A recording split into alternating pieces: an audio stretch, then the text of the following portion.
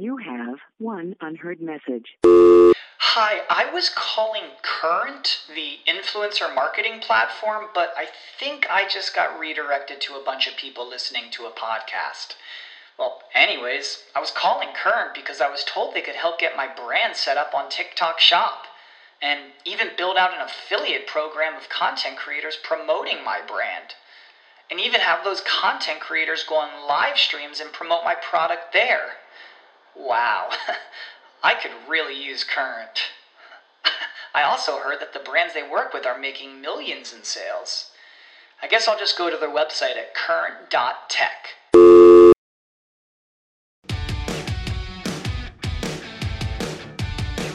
We had candidates who were phenomenal candidates, but they just don't represent themselves very well. And they could be the best candidate in the world, but if you can't get in front of somebody, you can't get an interview, then it really doesn't matter how great you are. Why did I become an executive coach? I saw lots of great people fail to get ahead at work, while their much less talented peers blew right past them. That made me furious, but also curious. What were great people getting wrong? It came down to helping them re-examine what drove success, and then helping them make critical shifts, one hard truth at a time. Feel like you're doing everything you were told, but you're not moving ahead at work nor having the impact you seek? Then welcome to 97% Effective with Michael Winderoth, where we skip feel-good, happy talk and engage experts in pointed conversations about what it really takes to move the needle at work and your career. So if you feel stalled or frustrated, or seek that extra edge as you move to the next level, then look no further. This is the Hard Truths Playbook you never got.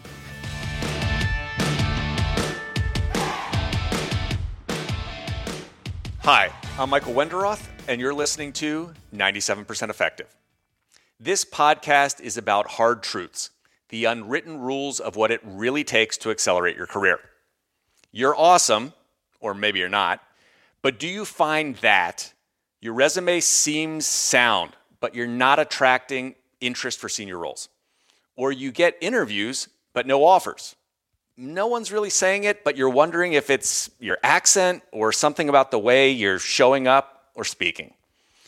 Today, I'm excited to be joined by Keith Wolf, industry veteran in recruiting and job placement.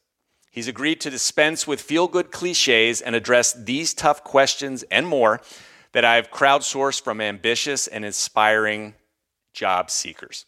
Our goal, by the end of today's show, you take away at least one actionable insight that will increase your ability to land better jobs and accelerate your career. Keith Wolf is managing partner of Murray Resources and CEO of Resume Spice. Both are rated #1 on Trustpilot. He's uniquely positioned to address these topics, having made Murray the go-to recruiting firm in Texas and a 6 times Inc. magazine top 5,000 fastest growing company in the US. And all of that consistent success achieved through good, bad, and frankly, downright ugly job markets. Keith has spent his career transforming unknown products and brands into formidable leaders. Vice President of Marketing at Blue Star Appliances, an early member of the core teams at OrthoClear and Align Technology, which made invisible dental braces a household name, as well as work early in his career at FMCG powerhouse Procter & Gamble. Keith holds an MBA from Harvard Business School, a BBA in marketing from University of Texas, Austin, and he's been widely recognized, multiple Market of the Year awards from the American Marketing Association, Silver Stevies from the American Business Association, and he gets routinely called upon for his expertise on staffing, recruitment, and employment trends by top outlets, Wall Street Journal, Bloomberg, CNBC, and all major media in Houston. Keith, I'm glad I get to turn the tables on you today and interview you. Pleasure to have you as a guest on 97% Effective. Well, great to be here, Michael. Really excited to be here. Maybe you won't be as hard on me as I was on you on my show, whenever that was, several months back, and you're gracious enough to do that. But happy to be here. Awesome. I'm going to start with a number. Number 34. That is the famous Earl Campbell, running back of the Houston Oilers And actually very fitting. He was one of the first power running backs in the NFL. So another connection to a theme of this podcast around power and influence. So I want to ask you, because when you appear on CNBC and other outlets on television, you've always got a jersey of the famous Earl Campbell up on your wall. And then I was fascinated when I was looking at this, not being from Texas, that number 34 was also the number that Nolan Ryan had, Hakeem Olajuwon wore, who were standouts the world of baseball and basketball. Backstory here on that Earl Campbell jersey and any message that you're sending there? Yeah. Well, I mean, that's just getting my personality across, but it wasn't so much intentional. It was just one of those happy mistakes. It was during COVID and I had to do those interviews at home. And so it just happened to be what was behind me. But if I didn't like it, I would have changed it. But I didn't change it because it does mean a lot to me. Earl Campbell is so Houston. He represents Houston. And, in particular for me, it's someone that my dad and I used to follow together. And actually that jersey there, we got that signed in person by Earl Campbell. So it means a lot to me. But yeah, you're right. 34 in Houston, Earl Campbell, Nolan Ryan, Hakeem Olajuwon. That's an argument that we always have. Who's the best 34? And so Earl Campbell for me, but everybody has their choice. We're going to launch into a bunch of questions here. But very quickly, thank you, and you're very generous with your time, and you're incredibly busy. But just a quick, short overview of what both Murray Resources, where you're managing partner, and Resume Spice, where you're the CEO, what you guys do and what makes you guys unique and important in this field of job placement and recruiting. Yeah, no. So Murray Resources, it's been around for 35 plus years. I've been here at the firm for 11 of those, and I was attracted to it because it was doing stuff that I hadn't seen other recruiting firms do. It was so tied to the quality and getting to know the individual and being extremely comprehensive in the search process that spoke to me. I actually was first as a candidate. That's how I met them. Right, I was being considered for one job, and the owner of the firm and I hit it off. And that's, hey, why don't you work here? And so that's kind of how that happened. And turns out that's how a lot of people kind of stumble into this industry. You don't go to school to be a recruiter. And most people don't know much about the industry. I was really attracted to it for the reasons that I described. And then I couldn't imagine now doing anything else, because every day you come and you can make a good living. And by the way, help a lot of people during the course of the day. So we work on a lot of different types of roles. For better, for worse, we're not a specialized firm, meaning we don't just do oil and gas. We don't just do technology.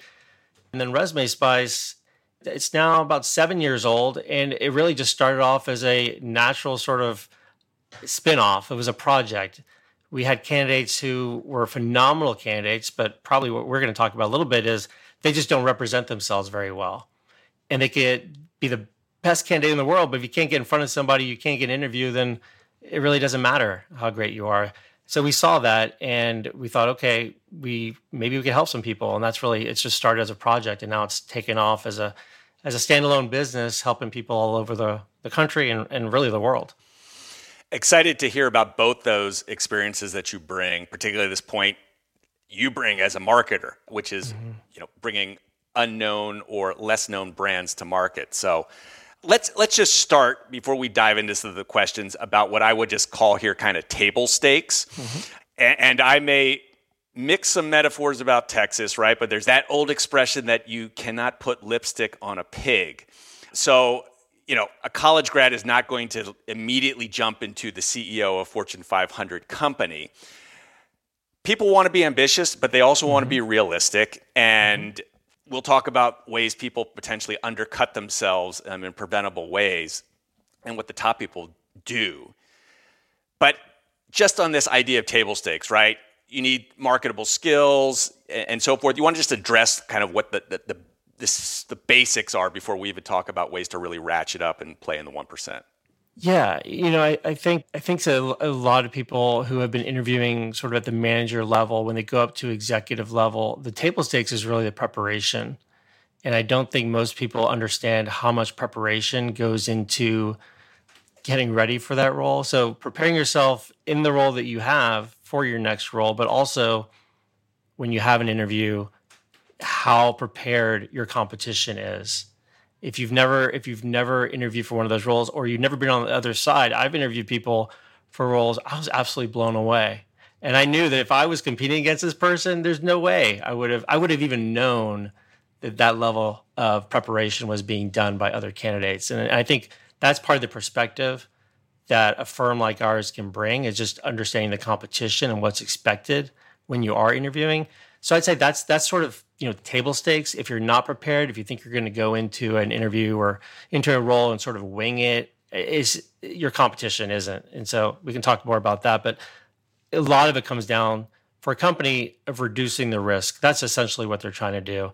That's why where you went to school, it matters. It doesn't matter. But really the reason it might matter, besides maybe the network, is you're reducing the risk a company is taking. So yeah, you might not know what you're talking about, but if you went to this school, I'm assuming that all things being equal, somebody screened you at one point. And so it's just reducing the risk associated with hiring you.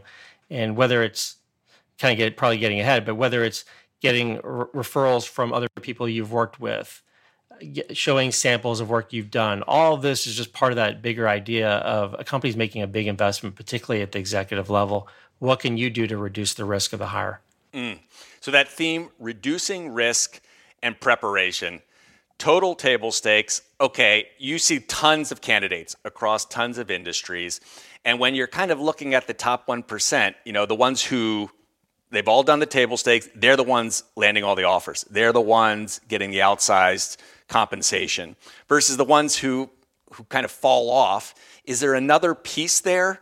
And I know we're going to talk about various elements, but one that really comes to mind or stands out to you? Well, at that point, it gets into the soft skills and it gets into culture fit. And what I've begun to really appreciate, and maybe when you're a candidate you don't see it, is that if you don't get a role, and there's truth. If you're not getting every role you're going for, then maybe there's a problem. But if you're not getting a role, and your inclination is to get discouraged, trust that the company, in some sense, knows who's going to fit and who's going to fit in with that culture, the social, whatever it is that you may not see as an outsider. And so, they know what they're looking for. Is it perfect? Of course not. But a lot of times it's a cultural fit. They can't exactly explain it. You got the happy hour. It's not a syncing. There's just sort of these soft skills or these impressions that somebody's making that they don't even know. I mean, we always compare it a little bit to dating, and I think there's a lot of truth there.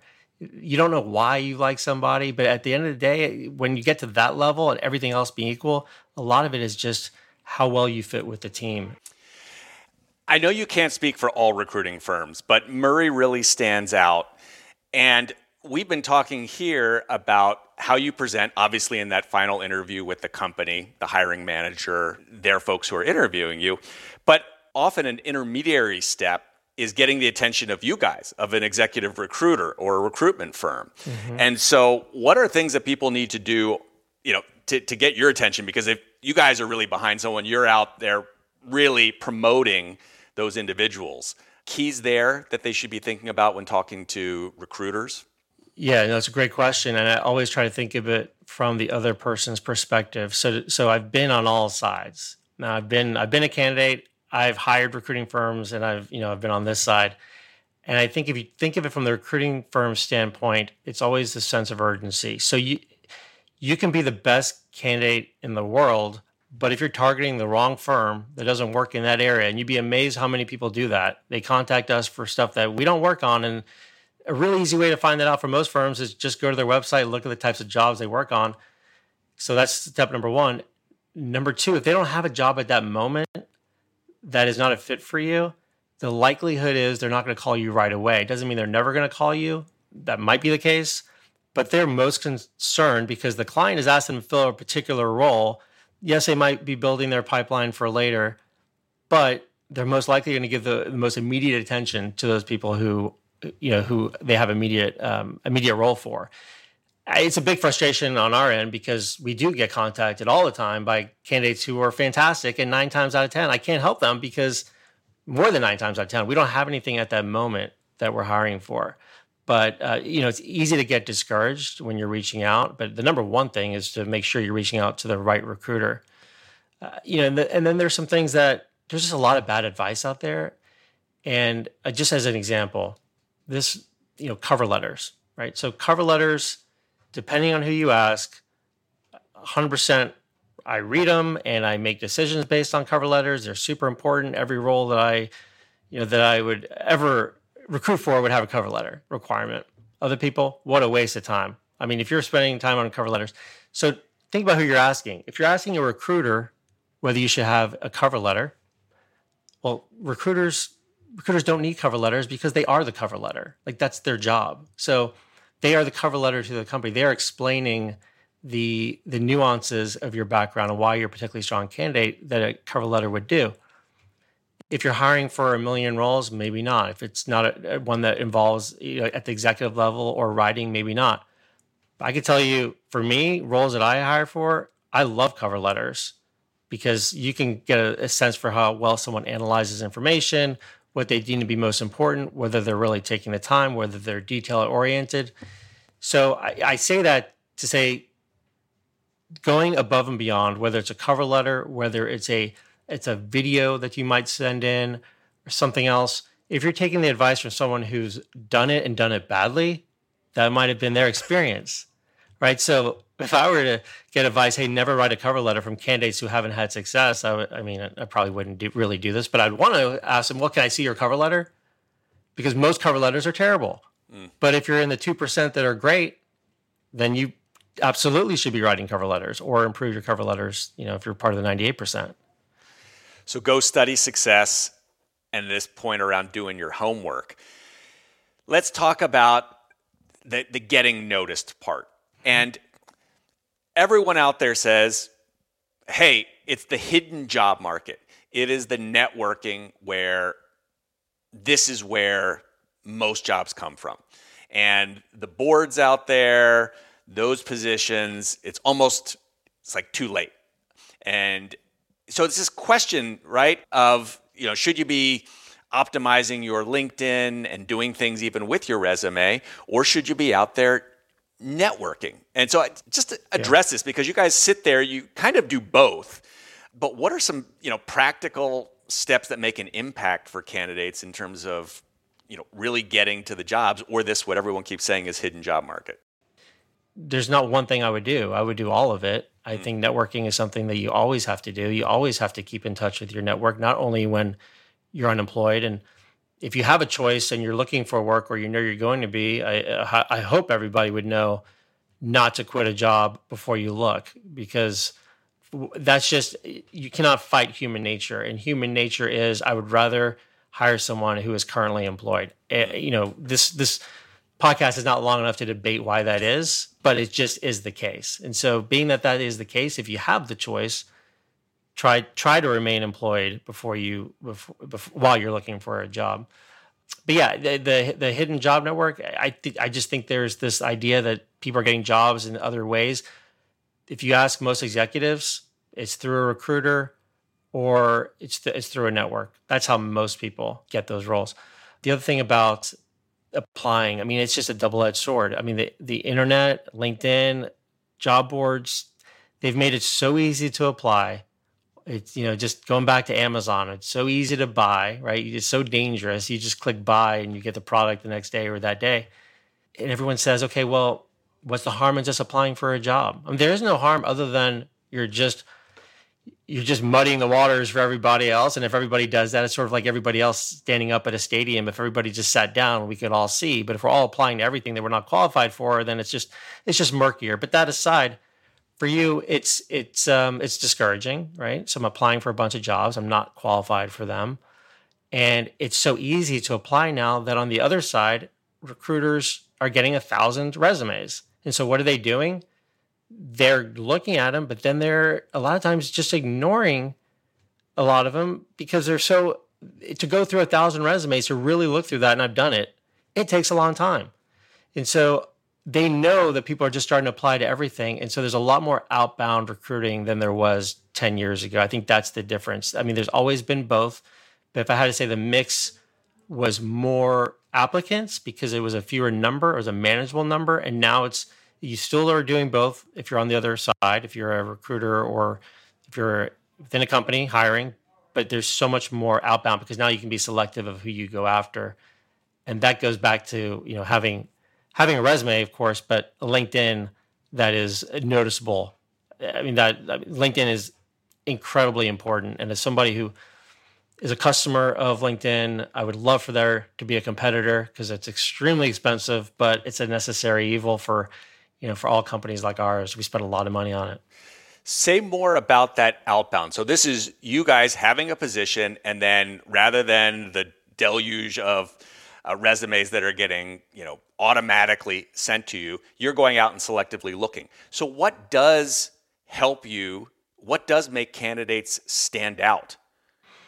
Yeah, the first thing is just to be an option. So think of yourself as a website. Think of your LinkedIn profile as a website that has been search engine optimized. So SEO, right? So if a website can sell widgets, but if it doesn't talk about widgets, if widgets are not keywords anywhere on the website, it's not going to show up when people are searching for widgets.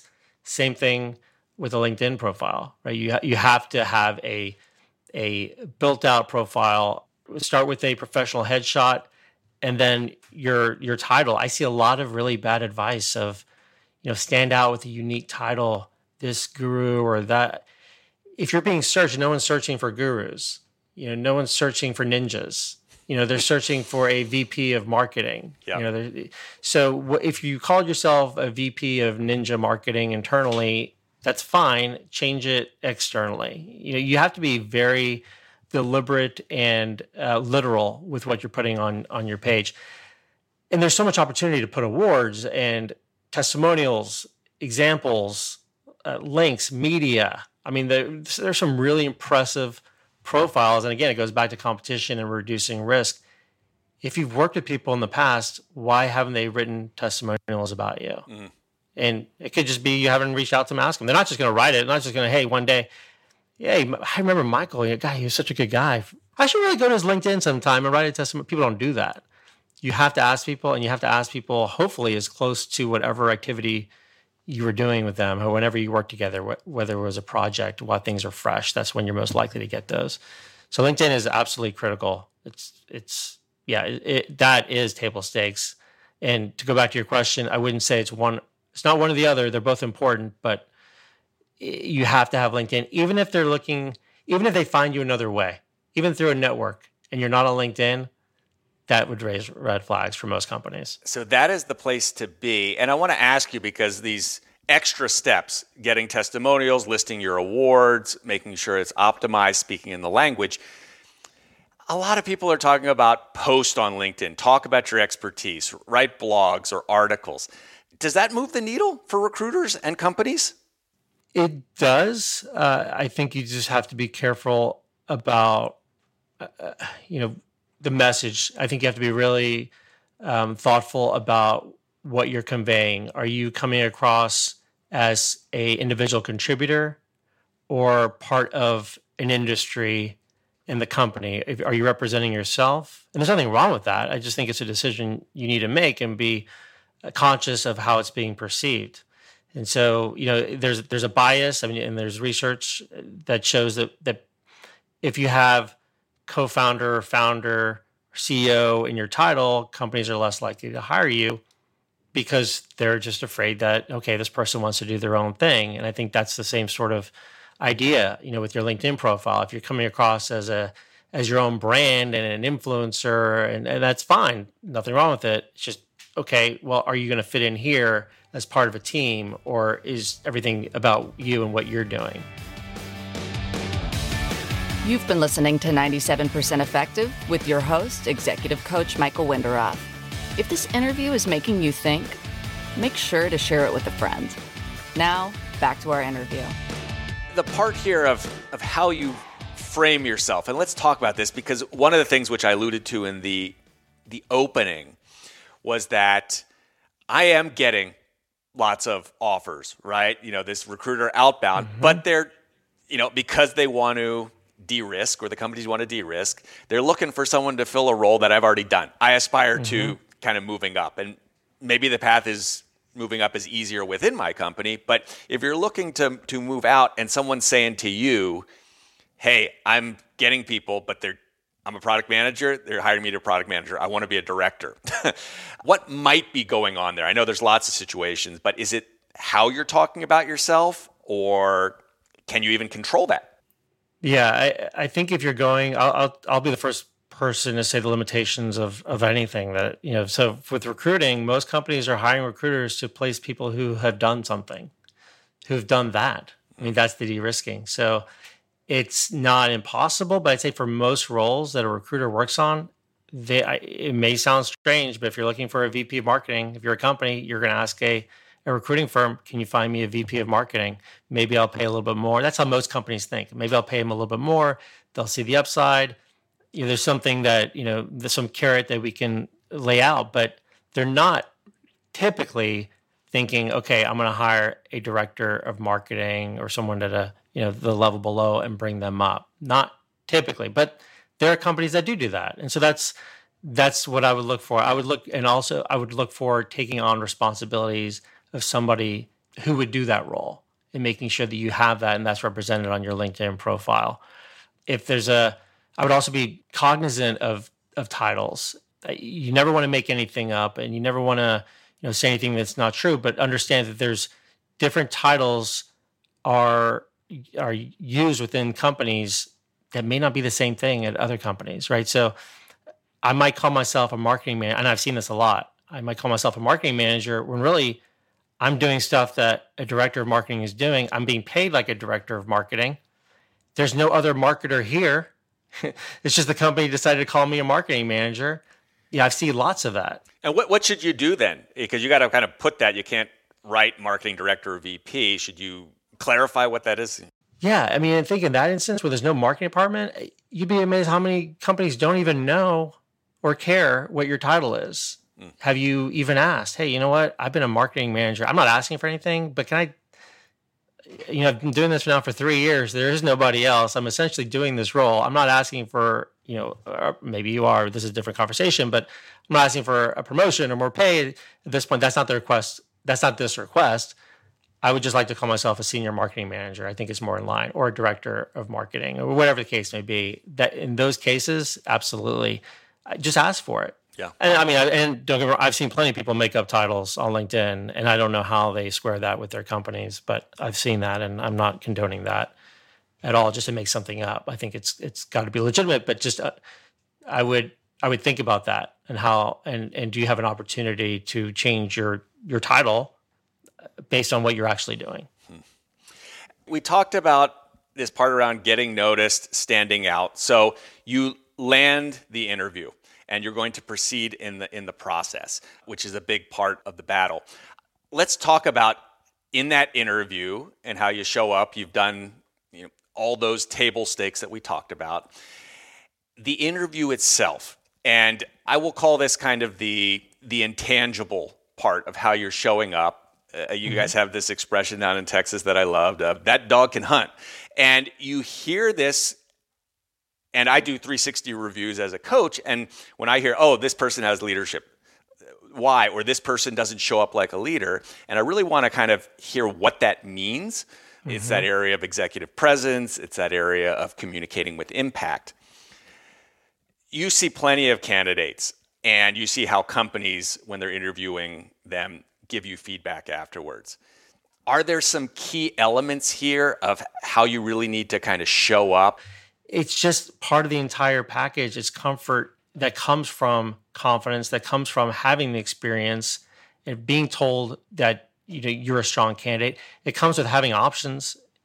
You never want to be in a position, whether it's an interview or any other sort of negotiation, where you're desperately needing this job. So, we've seen that, quite a bit, where we have a candidate who goes in to an interview and that everything's riding on that. And that's a lot of pressure. Versus going back to having a job versus not. I mean, how you present yourself is very different if you don't have a role versus if you're currently in a role. And yeah, if you found something better, you might take it, but you're not necessarily having to take that role. There's a big difference. Getting multiple offers. mean, think about yourself if you're a candidate and you're deciding between 3 offers versus you really just had one, how you might present yourself and how you might come across. So I think all those things are part of it. Having the options, having confidence, which you talked about, kind of how to build that naturally, and then just being comfortable with yourself and accepting your strengths and being okay with that. I think that goes a long way. And what about, it's a topic that no one wants to talk about. Of course, it is the big topic around bias. It's one thing to look at a candidate on paper, then they kind of show up. And you get everything from, we view tall people as more powerful and confident. Research shows this. There may be things in terms of people that make snap judgments about you, your accent. I have a lot of clients who are immigrants or actually talk about, should I do accent reduction, even to that level? So I just, want to get some of your thoughts here on what do you see here in terms of how to mitigate some of these biases from a candidate's perspective first. If you're worried that those may be occurring, what can you do? Yeah, I mean, it would be, it'd be dishonest to say those things don't exist, because of course they do. And as recruiters, you even hear companies outright tell you that I'm really looking for a female in this job, or I'm really looking for a male in this job. I mean, you'd be surprised at how many companies, or maybe not surprised, how many companies say that. And, our response is always, we're going to send you the best candidate. And they don't think there's anything wrong with what they're saying. They're not, if they did, they probably wouldn't be telling you that. We're going to send you the best candidate. It's your decision to make, and we always do send the best candidate. Companies are going to do, and people are going to do what they're going to do. But can you make yourself taller? No. Can you do certain things? No. If accent reduction is something that would make you personally more comfortable, do I know that that's the reason why you didn't get a job? I don't know that, but I can tell you, again, all else being equal, if I can understand somebody better, whether it's whatever the case may be, if I can communicate better, that's a positive. So if that something is an area that you've been given feedback on, and it's something that you can do something about, I would say do something, even if it's just for your own confidence. But yeah, it exists. I think and hope it's gotten better. But instead of trying to fight human nature that's out there, I would just try to make myself as confident as I could in certain areas, and also put myself in the best position possible. So if I know I'm really good at something, try to do that. If I know I'm a great writer, try to present something in writing. If I know that people have said really great things about me, try to share testimonials. If I have been published, share that. If I'm really good over Zoom, do that. Just lead with your strengths. Yeah. We talked about what candidates can do just for a moment, because your interest is in placing someone and them staying there and being very successful, and that's what brings companies back to you. So if we flip this around, companies have, no matter what they want to say, there's lots of biases in their hiring processes, right? They may ask particular questions. They're interviewers, right? Oh, I had more chemistry with this person because they were like me. So we tend to hire people who look like us. Any piece of advice for companies in terms of how they better structure their process? Because they might be, missing Earl Campbell, right? Not hiring him into the role for whatever reason, right? Yeah. Anything that companies can do. Well, I think, you sort of nailed it with the one word, to be structured. Most companies are not structured in how they interview. Most companies come in and the interviewer is like, okay, and he just got the resume, a minute before, and he's trying to read it and maybe ask a really general question and let you talk for a little bit while he's glancing at your resume. And most people interview that way.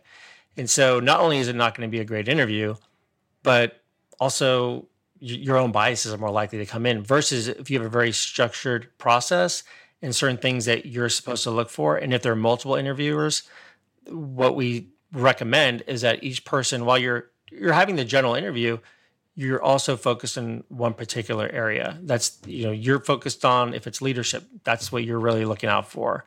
Someone else, cultural fit, whatever the case may be. And that's your area, because what normally happens after an interview is people sort of walk around, or maybe now they trade messages over Slack. Did you like him? Yeah, I liked him. You like him? Yeah, I liked him. Okay. And, so where do you go from there? It's either, okay, I guess we hire him, or there's nothing really concrete suggested. There's no next steps. There's no reasons why. And so now either you get back to the candidate right away with a positive next step, or it sort of just dissolves and time passes and everyone gets frustrated. So that's critical, is to have that structure. Technology, Keith, I know this is something you care about, and everywhere things are being upended, right? With ChatGPT, et cetera. We could have a whole podcast around this, but one or two opportunities you see here for job seekers in terms of ways to be thinking about or leveraging technologies or to be wary? I mean, I probably have lost most of my friends over the last month because all I talk about is ChatGPT. I mean, I think this is the biggest technological disruptor. It may be ChatGPT itself or just what it represents, the accessibility of AI to more people and to their daily lives, because a lot of it is AI. It sounds kind of out there. I heard the other day, and I think it's so true. It's not that AI is going to take your job. It's that somebody using AI is going to take your job. If somebody's using AI, just like it was outsourcing, 15 years ago, 20 years ago, how can you compete when somebody is using the arbitrage of overseas people who are doing the work as well as folks, whether you like that idea or not? That's a reality. So if you're committed to doing everything here in the US and competing with a company that has the cost structure of folks who are overseas, that's going to be difficult. Same thing with AI. So if your competition is using it, I think you have to understand and if you're not a thought leader, that's fine. You have to understand what the thought leaders are doing, what they're thinking about AI and how it affects your industry. Otherwise, I really believe that you're going to be left far behind. It's the major topic today. I've also been incessantly talking and looking at it. Quick lightning round here, Keith, to wrap us up. One book or resource. Obviously, there's lots of stuff on Murray Resources. You guys have blogs, free resources, but any one thing that you really feel like every job seeker should be reading or looking at, old or new? I'm a believer in reading something that is important at that time. So whatever it is that you want to improve on at that given time. We can talk about executive presence, watch interviews with executives, watch Jamie Dimon talk. Watch them talk about things that they know nothing about, whether they're uncomfortable, and see how they carry themselves. I love listening to, this sounds really geeky, but earnings reports. I mean, hear how CEOs answer questions for analysts. It's to me, it's fascinating, because they don't know what they're going to ask. The stakes are extremely high, and you can see how they respond. And it's obvious sometimes they don't know the right answer, but how they position themselves, to me, that's really interesting. Books wise, I mean, 4-Hour Workweek, Delegation, I'd say that influenced me a lot back in the day. And Moneyball influenced me a lot. Those two things, but they're not new. I also admire you a lot as a marketer. What was the biggest influence on you that made you a great marketer? I've just always thought that way. I've just always thought, I love how people think. I love what motivates them. I love psychology, and that part of marketing has always been interesting to me. I've been writing slogans for brands since I was 10 or 11 years old. And just goes back, I know this isn't the current question. We kind of talked about this a little bit earlier, but I got even more confident in the fact that I should focus on the area when I went to business school, because, am I world class? I can't say that, but am I better than some of the smartest people around because they're really good at finance or some other things? But they actually, things that I take for granted, they have no idea how to do. And they think it's my superpower. That was really eye-opening for me. And so that I think has always come a little bit natural, but there's a 22 Immutable Laws of Marketing, just old school stuff, just really old school stuff, positioning, books like that, I just find fascinating. And so those are kind of, for me, built the foundation. And it goes very much to what you said about leading with your strengths.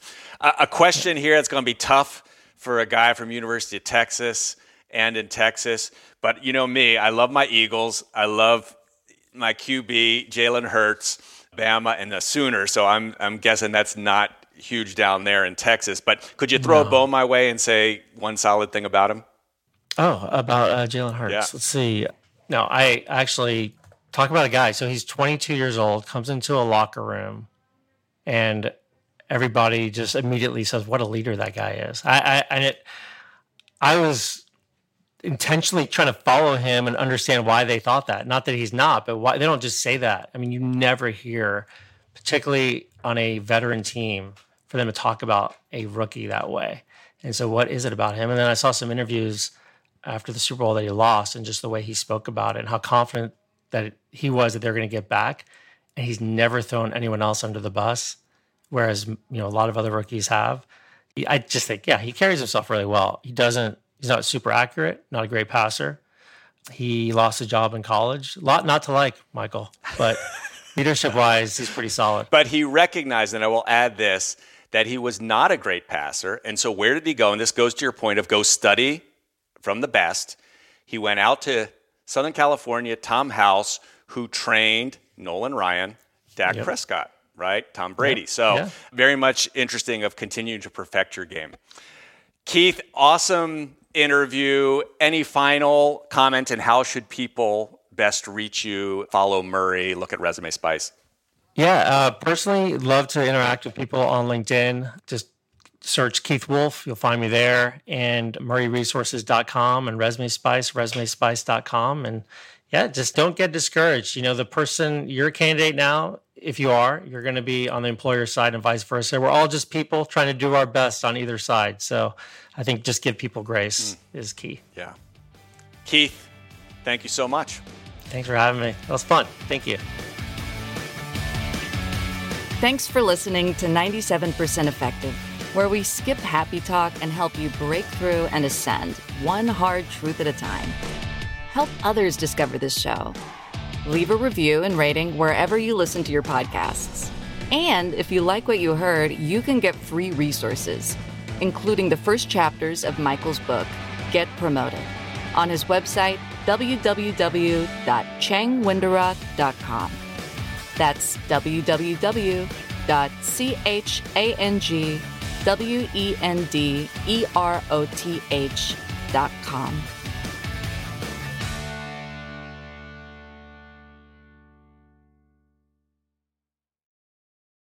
This is the story of the one. As a maintenance engineer, he hears things differently. To the untrained ear, everything on his shop floor might sound fine, but he can hear gears grinding or a belt slipping. So he steps in to fix the problem at hand before it gets out of hand. And he knows Grainger's got the right product he needs to get the job done, which is music to his ears. Call, click Grainger.com, or just stop by. Grainger, for the ones who get it done.